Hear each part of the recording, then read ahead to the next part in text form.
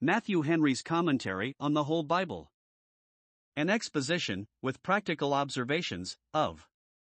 the Epistle of St. Paul to the Galatians. Introduction.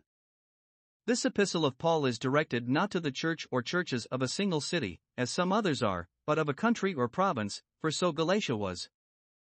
It is very probable that these Galatians were first converted to the Christian faith by his ministry, or, if he was not the instrument of planting, yet at least he had been employed in watering these churches, as is evident from this epistle itself, and also from Acts 18 verse 23, where we find him going over all the country of Galatia and Phrygia in order, strengthening all the disciples.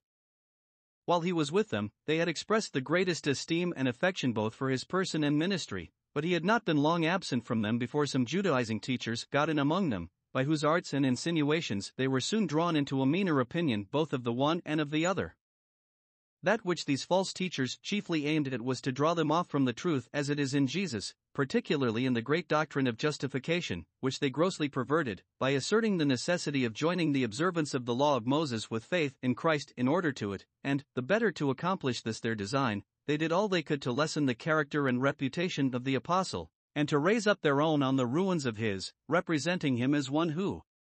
if he was to be owned as an apostle, yet was much inferior to others, and particularly who deserved not such a regard as Peter, James, and John, whose followers, it is likely, they pretended to be, and in both these attempts they had but too great success. This was the occasion of his writing this epistle, wherein he expresses his great concern that they had suffered themselves to be so soon turned aside from the faith of the gospel, vindicates his own character and authority as an apostle against the aspersions of his enemies, showing that his mission and doctrine were both divine, and that he was not, upon any account, behind the very chief of the apostles. 2 Corinthians 11 verse 5. He then sets himself to assert and maintain the great gospel doctrine of justification by faith without the works of the law, and to obviate some difficulties that might be apt to arise in their minds concerning it, and, having established this important doctrine, he exhorts them to stand fast in the liberty wherewith Christ had made them free, cautions them against the abuse of this liberty, gives them several very needful counsels and directions, and then concludes the epistle by giving them a